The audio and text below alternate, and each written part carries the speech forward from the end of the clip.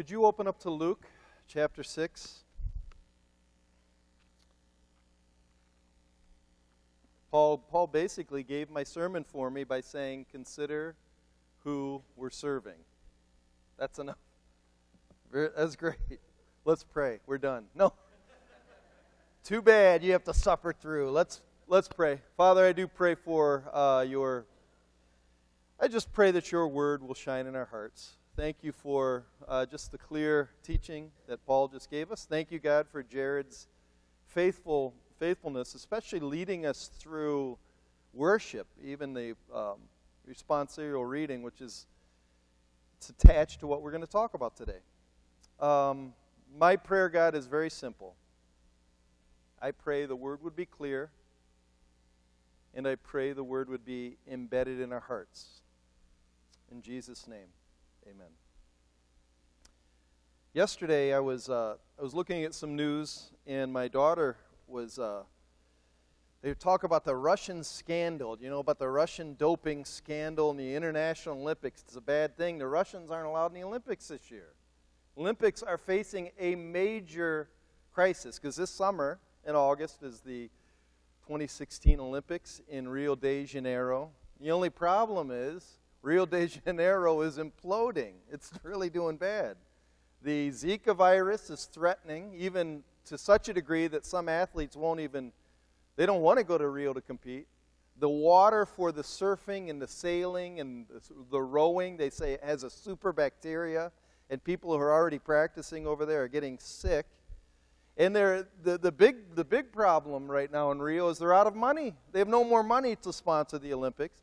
I was reading an article that said if you want to be an athlete and you want air conditioning in your apartment, which it's supposed to get up to about 95 in Rio about that time, you have to pay for it yourself because they don't have any money.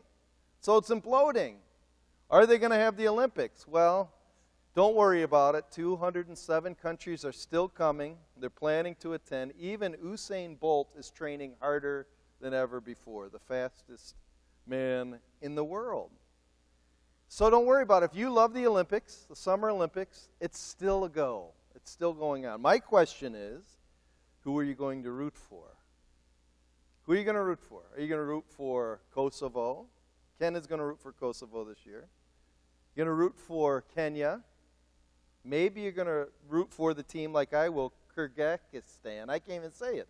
Who are you going to root for? Of course you're going to root for the USA. The U.S. of A. Even though you probably don't know any athletes, we root for the USA because you got to be loyal. You have to be loyal. All growing up, my dad said you got to be loyal. Do you remember the miracle back in 1980 on the ice? And Russia was playing the Americans early in the morning. You woke up early and rooted for America because you have to be loyal. That's kind of the theme to what I want to talk about. You need to be loyal to who you belong to. You just do. You need to be loyal to your spouse. Are you loyal to your spouse? By nature, you're loyal to your family. Paul just talked about being loyal to your church.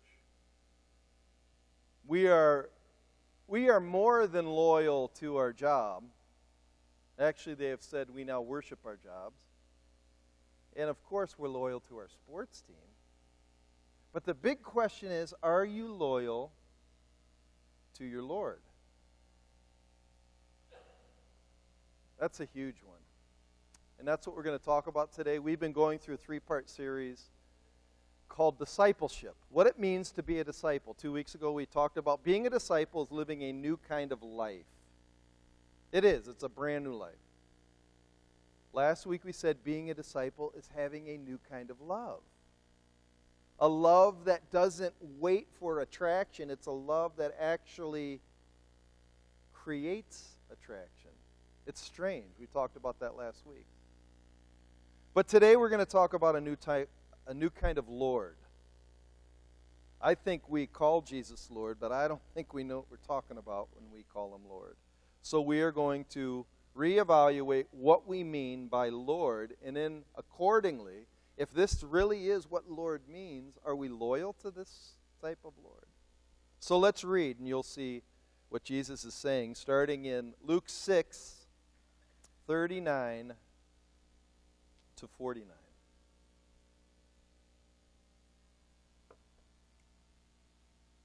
So this is the third part of Jesus' Sermon on the Mount. And it says, he also told them a parable. Can a blind man lead a blind man? Will they not both fall into a pit? A disciple is not above his teacher, but everyone, when he is fully trained, will be like his teacher. Why do you see the speck that's in your brother's eye, but do not notice the log that is in your own eye? How can you say to your brother, brother, let me take out the speck that's in your eye, when you yourself do not even see the log that's in your own eye? You hypocrite. First take the log out of your own eye, and then you will clearly be able to see to take out the speck that's in your brother's eye. For no good tree bears bad fruit, nor again does a bad tree bear good fruit. For each tree is known by its own fruit. For figs are not gathered from thorn bushes, nor are grapes picked from a bramble bush.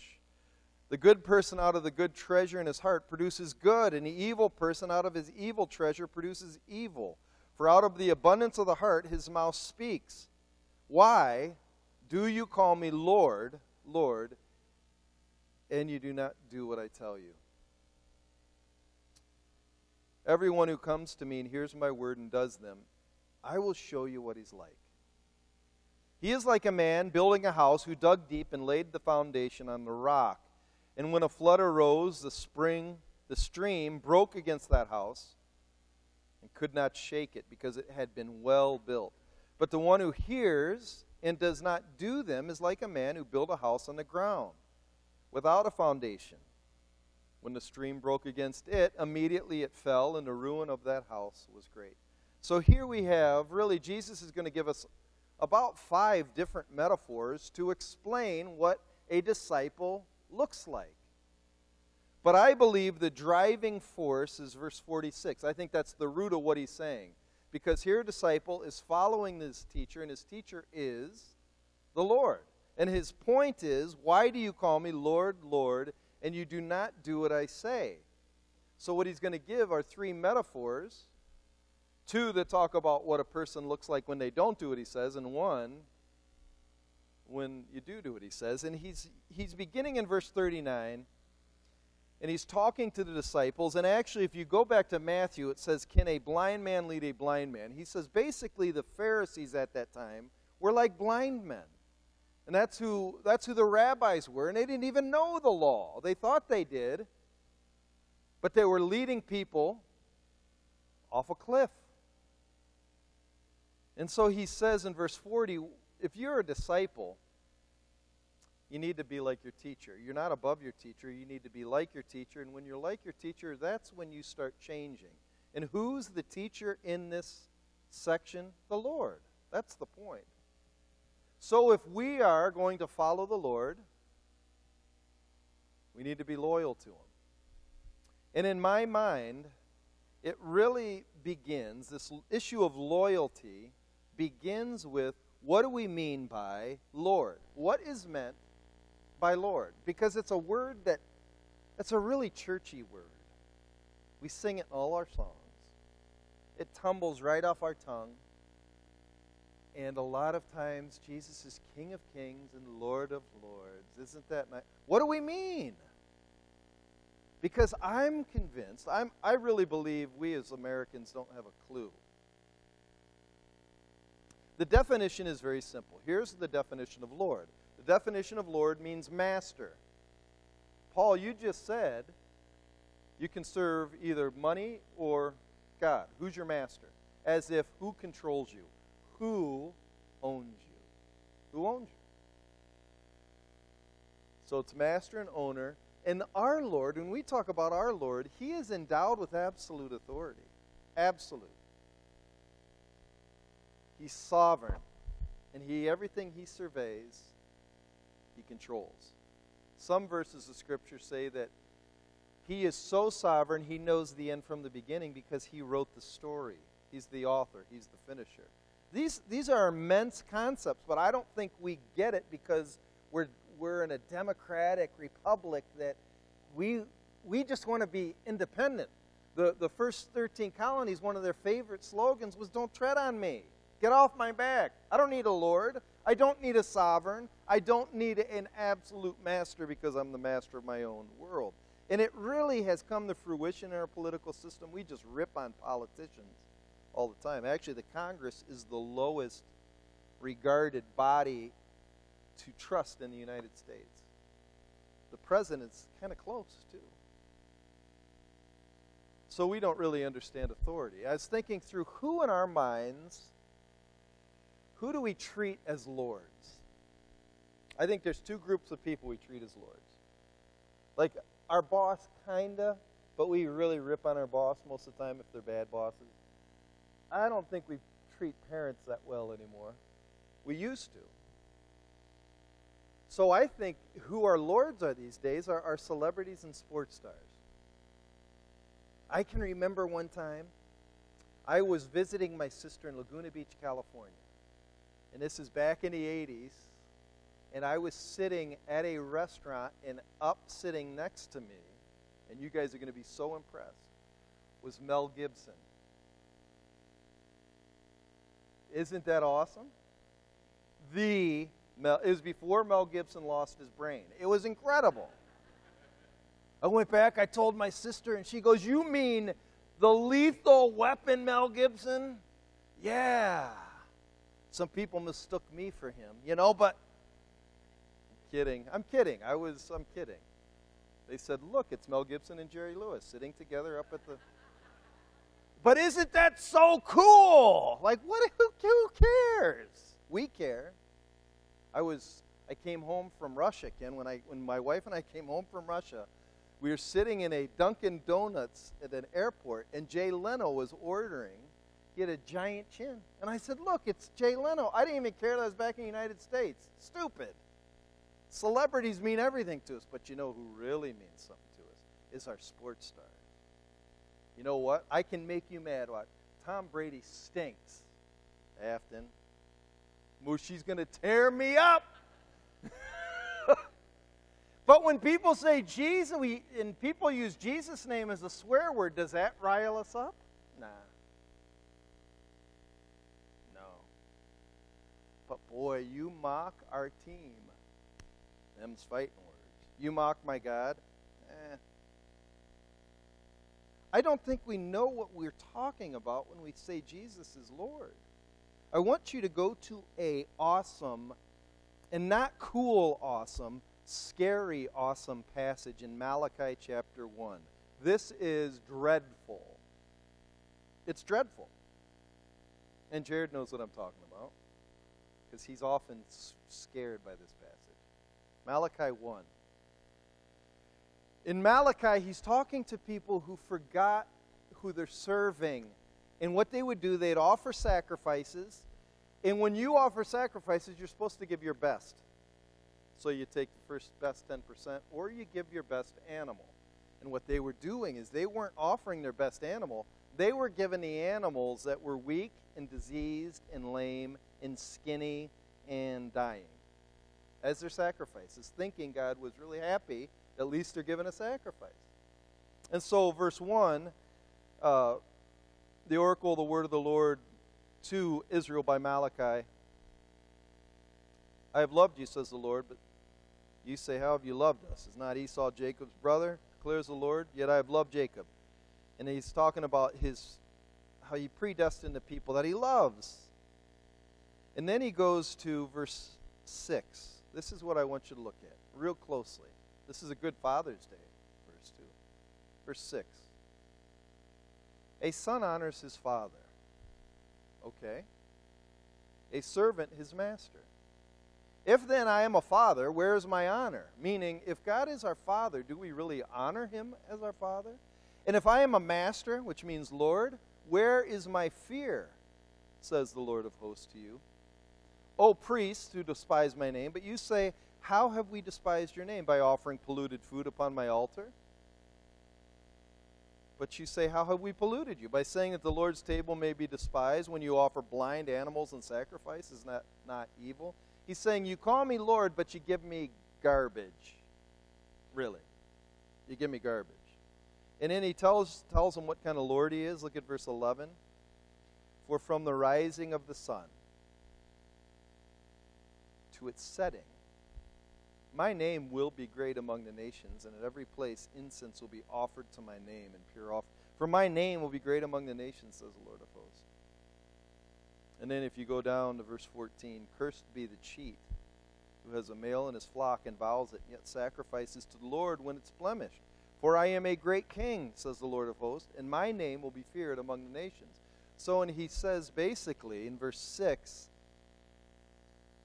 but you say, how have we despised your name? By offering polluted food, by giving me garbage. It's the same thing as Jesus saying, why do you call me Lord and you don't do what I say? So, do you really believe Jesus is Lord? And before you answer, there's 3 ways to tell if you do. He's going to give us 3 metaphors, and these metaphors are basically proofs, evidences, if really he's your Lord. And in the first one, I am going to say, if Jesus is your Lord, if he's really your Lord, the first thing you're going to do is you're going to stop play acting. You're going to stop acting this thing called Christianity. Listen to what he says, starting in verse 41. Why do you see the speck that's in your brother's eye, but do not notice the log in your own eye? And this is a rhetorical device. You might have heard it, that actually Jesus is saying a humorous statement. He's talking to somebody saying, let's say somebody has a piece of sawdust in their eye, and you keep pointing it out, but you got a giant log stuck in your eye. He's using it's a rhetorical device that is supposed to be ridiculous. To say, look how ridiculous you are when you judge your neighbor. That's what he's saying. Verse 42, how can you say to your brother, brother, let me take out a speck that's in your eye when you yourself do not see that the log is in your eye? So it's sticking out, and you keep seeing specks. You hypocrite. First take the log out of your own eye, and then you will clearly see to take the speck that's in your brother's eye. He's saying when you judge other people without examining yourself first, you're a hypocrite. And this word hypocrite is heavy. It means you're play acting. You're putting on a mask. So I go to church. I leave church. I take off the mask and it's fake. You're fake. Jesus says in Matthew, look at this verse. He's talking about the Pharisees. He said the Pharisees are masters at it, but this is the idea of play acting. Woe to you, scribes and Pharisees, hypocrites, for you clean the outside of the cup of the plate, but your inside, you're full of greed. Like you put on these nice robes, you look really good, you look really holy, but if we would examine your moral heart, oh, yuck. Yuck. So when you are judging, you're acting as a hypocrite. Why is judgment acting? It's acting for 2 reasons. I want you to go to Romans chapter 2. I want to show you why judging other people is hypocritical.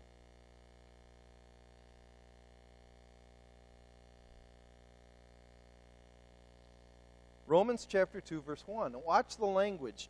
Paul is very clear. He's saying, therefore you have no excuse. He's basically saying we're all under the law. And really, if you want to put it like this, as compared to our teacher, our Lord, the ruler of the heaven and earth, you compare how we walk compared to him, we are so far. That's the point. And so in the same way, he's using the law as, you think you're doing the law? All right. Therefore, you have no excuse, O man, every one of you who judges, for in passing judgment on another, you condemn yourself because you, the judge, practice the very same thing. So what he's saying is when you judge, really? Or how are you doing in that same area compared to Jesus? So I think we judge on a number of things. So when we look at other people, I think we judge them. I think we judge on possessions, what people own, what they buy, what they wear. We say, look at how they spend their money. Holy smokes. Greedy. And then we compare ourselves with Jesus. What did Jesus really own? What did he give? And how do we do compared to Christ? How do we do with greed? What do we hang tight to? So we get mad at people that they own things, but have you ever looked at yourself and then compare yourself with the rest of the world? But see, comparison basis is always wrong because there's only one to compare to, and it's Christ. So what he's saying is before you start judging, look at yourself. You compared to Christ, come on. I think we judge on associations, who their friends are. Boy, they don't make me their friend. They're always giving them friends. How are you doing? Are you being, like, for instance, have you ever met people that are always mad at you? You don't initiate? Do you initiate? Do you? Jesus laid down his life for other people. He was kind to kind of the marginalized. Are you? You know, you can judge that other people always pick the great groups, but kind of you do too, don't you? Do you let people, have you ever gone to the party and there's that person in the corner, but nobody wants to talk to him because you know that person will talk forever, so nobody wants to talk? Do you talk to him? Jesus would. See, we follow our teacher, not other people. I think we judge people on how we raise our children, how people dress their kids, or what school they send them to, or if they allow them to have boyfriends, or if they're in sports. How do you do with your kids? I think we judge people on the freedoms that they exercise. They aren't tithing enough. They're not obedient enough. How are you doing with following Jesus? Jesus was fully dedicated to church. All the time he was in church. All the time. Aren't you? No, Jesus was always dedicated to the Father. My point is simple, and I think Jesus wants you to say this. When you judge, you're lying, because that's not who you're compared to. You're compared to Christ. Stop acting. Stop acting. I think the second reason why hypocrisy is acting, it's just a sign that we're not following Jesus. We're competing with others. It's very interesting, John 21, Jesus and Peter got into it. And Jesus asked Peter, do you love me? Yes, feed my sheep. Do you love me? Yes, feed my lambs. Do you love me? Yes, feed my sheep 3 times. And then Peter says to Jesus, look at John, why aren't you going after him? And Jesus looks at Peter and says, what's that to you? You follow me. It's really you follow me. Keep your eyes on me, not other people. When you only have your eyes on other people, you're really not following him. So that's why it's hypocrisy. It's a fake. Keep your eyes on him. Second thing, true followers will start tasting good. They'll start tasting good. Like when people watch your life, oh, there'll be a sweet flavor to it. Because here's the metaphor. And it's in verse 43. For no good tree bears bad fruit, nor again does a bad tree bear good fruit. For each tree is known by its own fruit. For figs are not gathered from thorn bushes, nor are grapes picked from a bramble bush. And the idea is you don't get fruit from weeds. You just don't. Weeds, bramble bushes, and thorn bushes will never give you good, tasty fruit. The good person out of the good treasure of his heart produces good, and the evil person out of his evil treasure produces evil. For out of the abundance of the heart his mouth speaks. So when you say you're a follower, I'm loyal to Jesus, what you're basically saying, I'm connected to the vine. If you're connected to the vine, Galatians says the fruit of light is found in all that's good, right, and true. So is everything that comes out of you good, right, and true? You can ask it like this. Which comes first? Which comes first, the chicken or the egg? That's a tough one. I don't know, but here's an easier one. Which comes first, the fruit or the tree? the tree. The tree always comes first. But you could say, well, the seed or the tree. I'm talking about the fruit, what's produced. The fruit always comes after the tree. Why does that matter?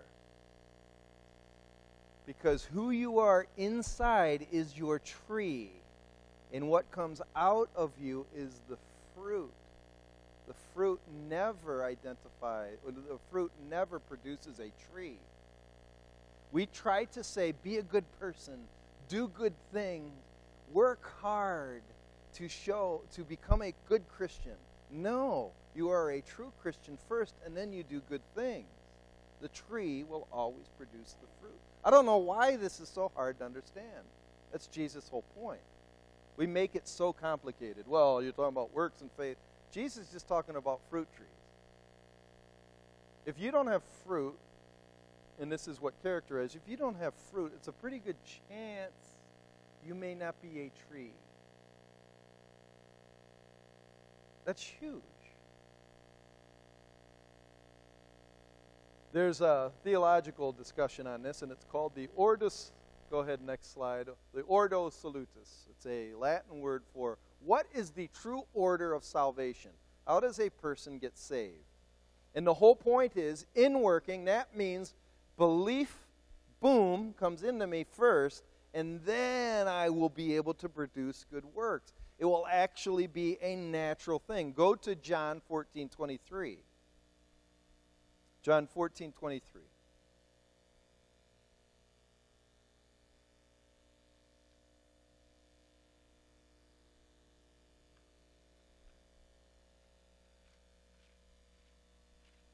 John 14:23 says, Jesus answered him, if anyone loves me, he will keep my word, and my Father will love him, and we will come to him and make our home with him. Some people read it like this.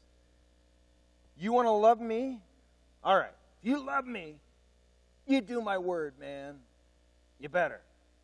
But it really should read like this. If anyone loves me, like truly loves me, and actually faith is, the root of faith is love. The reason why the demons, they believe in God, but they don't have faith is because they don't want him. They don't love him. True faith is believing in God, but loving him. So if you love me, you will do what I say. You will. It's like the husband who always loves his wife, and she always wants him to cut the grass, but he's sitting in his chair, always reading the newspaper, and she goes, honey, do the grass. He takes his newspaper going, you know I love you. I love you. Uh-huh. I love you so much. And he goes, reads his paper again. Honey, can you do what I got all this huge honey-do list. He puts the paper down. I love you, though. I really love you. He reads it again. She says, I don't believe a word you say. If you love me, you'll do what I say. It's so simple. It's the Ortus Salutis. It's not works. Making fruit first makes the tree. The tree is produced by faith, and out of that faith comes grace. Go to Galatians 5, and here's how you can check your fruit real quick. And I want to show you the key word of this. Actually, if you take it a step further, it's all about loyalty. I never really caught that. I don't know why. But it talks about in Galatians 5 says a Christian they're fighting two people. This old man that you're trying to kill, your old self, and this new man that's made in the image of God through the Spirit. And it says they fight each other, and you can tell which one you let really live. So verse 16 of Galatians 5, but I say walk by the Spirit, and you'll not gratify the desires of the flesh. For the desires of the flesh are against the Spirit, and the desires of the Spirit against the flesh. And they're opposed to each other, but if you're led by the Spirit, you're not under the law. And now watch verse 19. It says, now the works of the flesh are evident or obvious. You want to tell what kind of fruit's coming from an evil tree? It's really easy to check the fruit. If you're evil, you're really hungry for illicit sex. You like porn. You just do. You want to tell that it's evil fruit? You just do impure things. Your mouth is gutter. You're always making crude jokes. Sexual jokes. Sensual. You're always about eating as much as you can, seeing things, buying things all the time. If it's an advertisement, it's what you want, you just can't stop yourself. It's a fruit, you're evil. It's a tree that you are. 20 is idolatry, where you're worshiping other things and God himself. Sorcery is really basically witchcraft, curses. Enmity is anger, just hating people, just mad all the time, mad at people. For some reason, you're just always mad. People don't do enough for you, just mad. Strife, getting in fights. You like to nitpick and cause. And then jealousy, you see what people have, you want that thing. Fits of anger, things don't go your way, you just, bam, boom. These are fruits that your tree's evil. Rivalries, you're always competing. Dissensions, you're always mad at authority. Divisions, you're always pitting people against each other. Envy, relationships. You want somebody else's wife or something. Drunkenness, pretty clear. Orgies. This is rising like around the world. You wouldn't believe the orgy. It's weird. And things like these. He says, I warn you, as I warned before, that those who do such things will not inherit the kingdom of God. In other words, you're a tree that needs to be cut down. You got bad roots. If those are your fruits. But the fruit of the Spirit, you don't manufacture this, it just comes out of you, is love, joy, peace. You're patient, you're kind. You don't answer harshly, you're kind. Even if you're irritated, you're kind. You're kind. I say that because there's not many kind people around. Like kind. Good, faithful, gentle. You're full of self-control. So when you see that thing you like, you're like, I can wait, I can save up, I don't need it now. Against such things there is no law, because you're God's fruit. Now listen to verse 24 is the key. And those who belong to Christ Jesus have crucified the flesh. Those who have taken him as their Lord, stop those evil fruits. You just die to it. The issue is belonging. Who are you loyal to? So let's go back to Luke. Luke 6. Not only will you stop playing games and start tasting good, you will work hard. You'll work hard. It's funny because this is the same story he tells in Matthew, but it has a different twist. You'll see what I mean. Verse 46, why do you call me Lord, Lord, do not do what I tell you? He talked about that. Then it says, everyone who comes to me and hears my word and does them, I'll show you what he's like. He is like a man who's building a house. So a guy is building a house. And the first thing he does is he digs deep. He digs deep and he lays the foundation on the rock. And when a flood arose, the stream broke against that house and could not shake it because it had been well built. He dug deep and it was well built. The emphasis, he tells the same story in Matthew. The emphasis in Matthew is on what foundation. Foundation is a rock. On here it talks about how the foundation was built. It was built with hard work. They dug deep and it was built, but well built. They took their time on it. But the one who hears and does not do them is like a man who built a house on the ground without a foundation. He didn't want to take the time. When the stream broke against it, immediately fell, and the ruin of that house was great. True followers of Jesus will work hard. Work hard at what? He keeps emphasizing here the word, just what Jared led us through. Listen to what Psalm 119 says. This is what we'll work hard at. I have stored up your word in my heart. It's in there. I put it in there that I might not sin against you. I've stored it up. I've stored it up because when it's in my mind and I'm in a tough jam, God's Spirit talks to me through it, directs me through it. The world will give you all kind of options to do when you're in jam. Lie, cheat, steal. God will say, trust me. His word always leads you to trust my character and just obey me and it will work. That's what God's word always alludes to. Always alludes to faith. Faith is two things. You believe he exists and that he rewards you who earnestly seek him. That's how his word is structured. So what it's going to do, it's going to remind you of his goodness, that he's a good Lord. He's a powerful Lord. He's the Lord over the heavens and earth. And that's what Scripture does. It floods you with, oh, we're not dealing with a minor little deity. We're dealing with the sovereign Lord. Yes, he's got all power. Okay. But that also reminds you that he's good. He's good. He'll reward those who earnestly seek him. And so when you're going through trials, you'll make it. This is the whole idea of Awana. Our Awana program, it's exactly it. Go to 2 Timothy 2:15. Watch the language. 2 Timothy 2:15. See, I'm getting you to use your word and work hard. Turn to, unless you have one of those cheap electronic Bibles. Bad devices.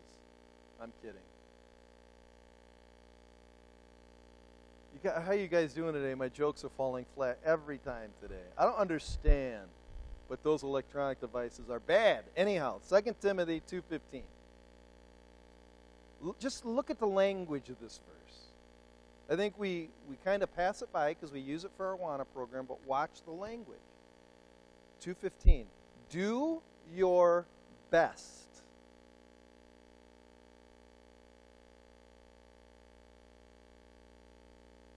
Do your best. What does that mean? Is it just, if I got 5 minutes? Do your best to present yourself to God as one approved. How do I do that?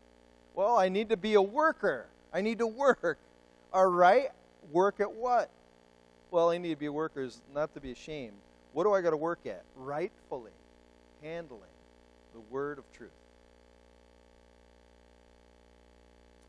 Work hard at it. I'd say one of my favorite authors is a guy by the name of Os Guinness. And about 16 years ago, I read a book called The Dark Side of God.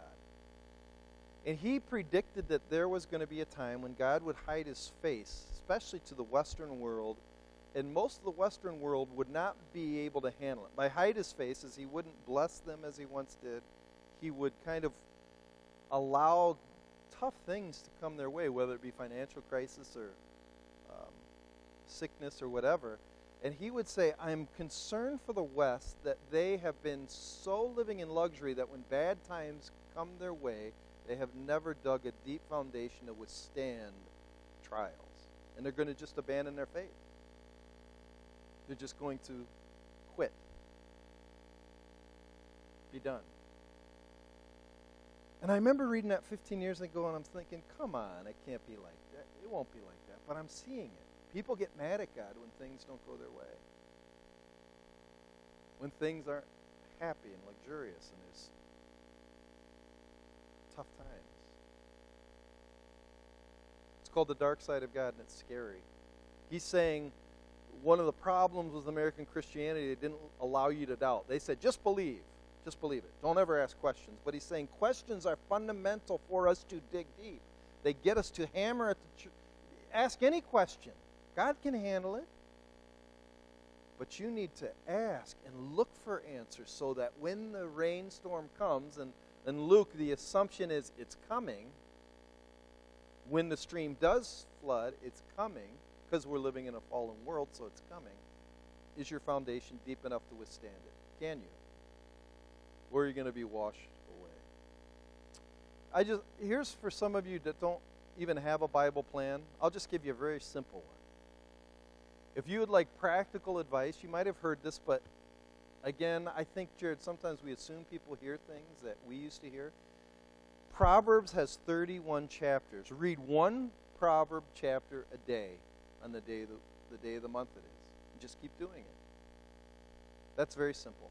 Proverbs is easy. That's an easy way to start. To go a step further, there are 150 Psalms. What I like to do is, let's say today is, let's say it's day 1, the month of July. I'll read Psalm 1, jump 30. I'll also read 31, 61, 91. What's 121? I'm bad at math, Josh. Don't laugh at me. Just because you can do algorithms on the spin of the axis of the earth at its centripetal fourth time, you laugh at me because I can't add by 30.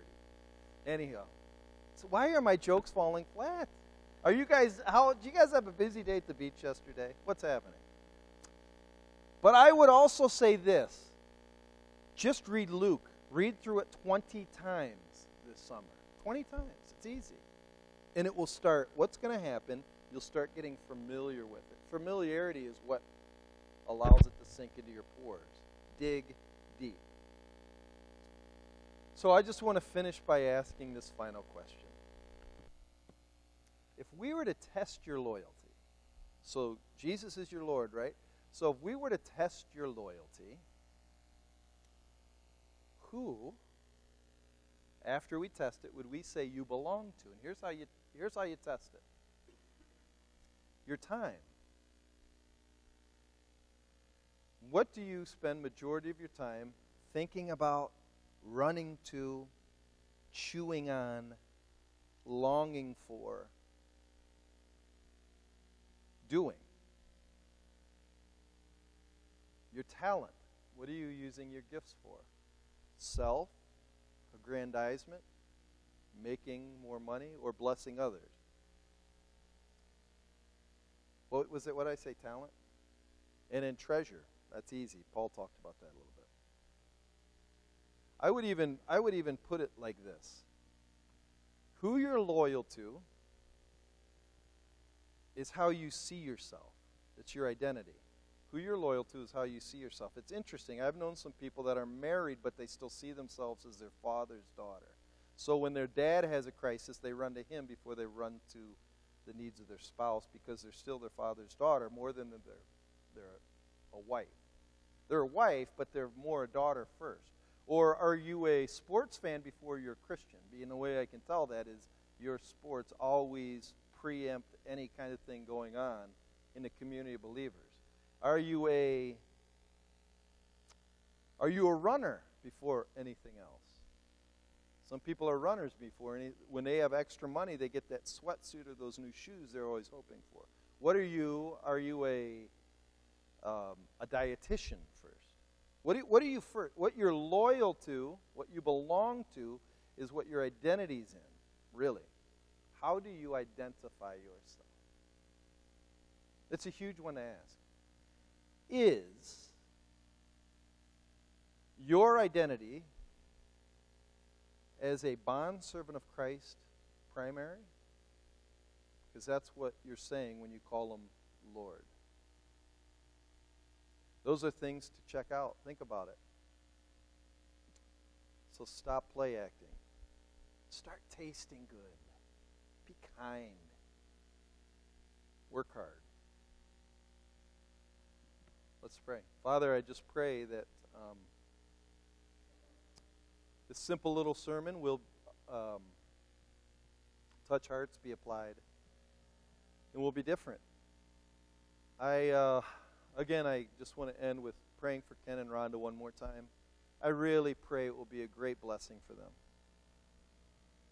And thank you, God, for fathers. I thank you for the memory of my dad. And what an example of all three of these things he was to me. May the dads in here and the moms in here, may they stop play acting. May they start tasting good. And may they start working hard at loving you. We love you, Father, in Christ's name.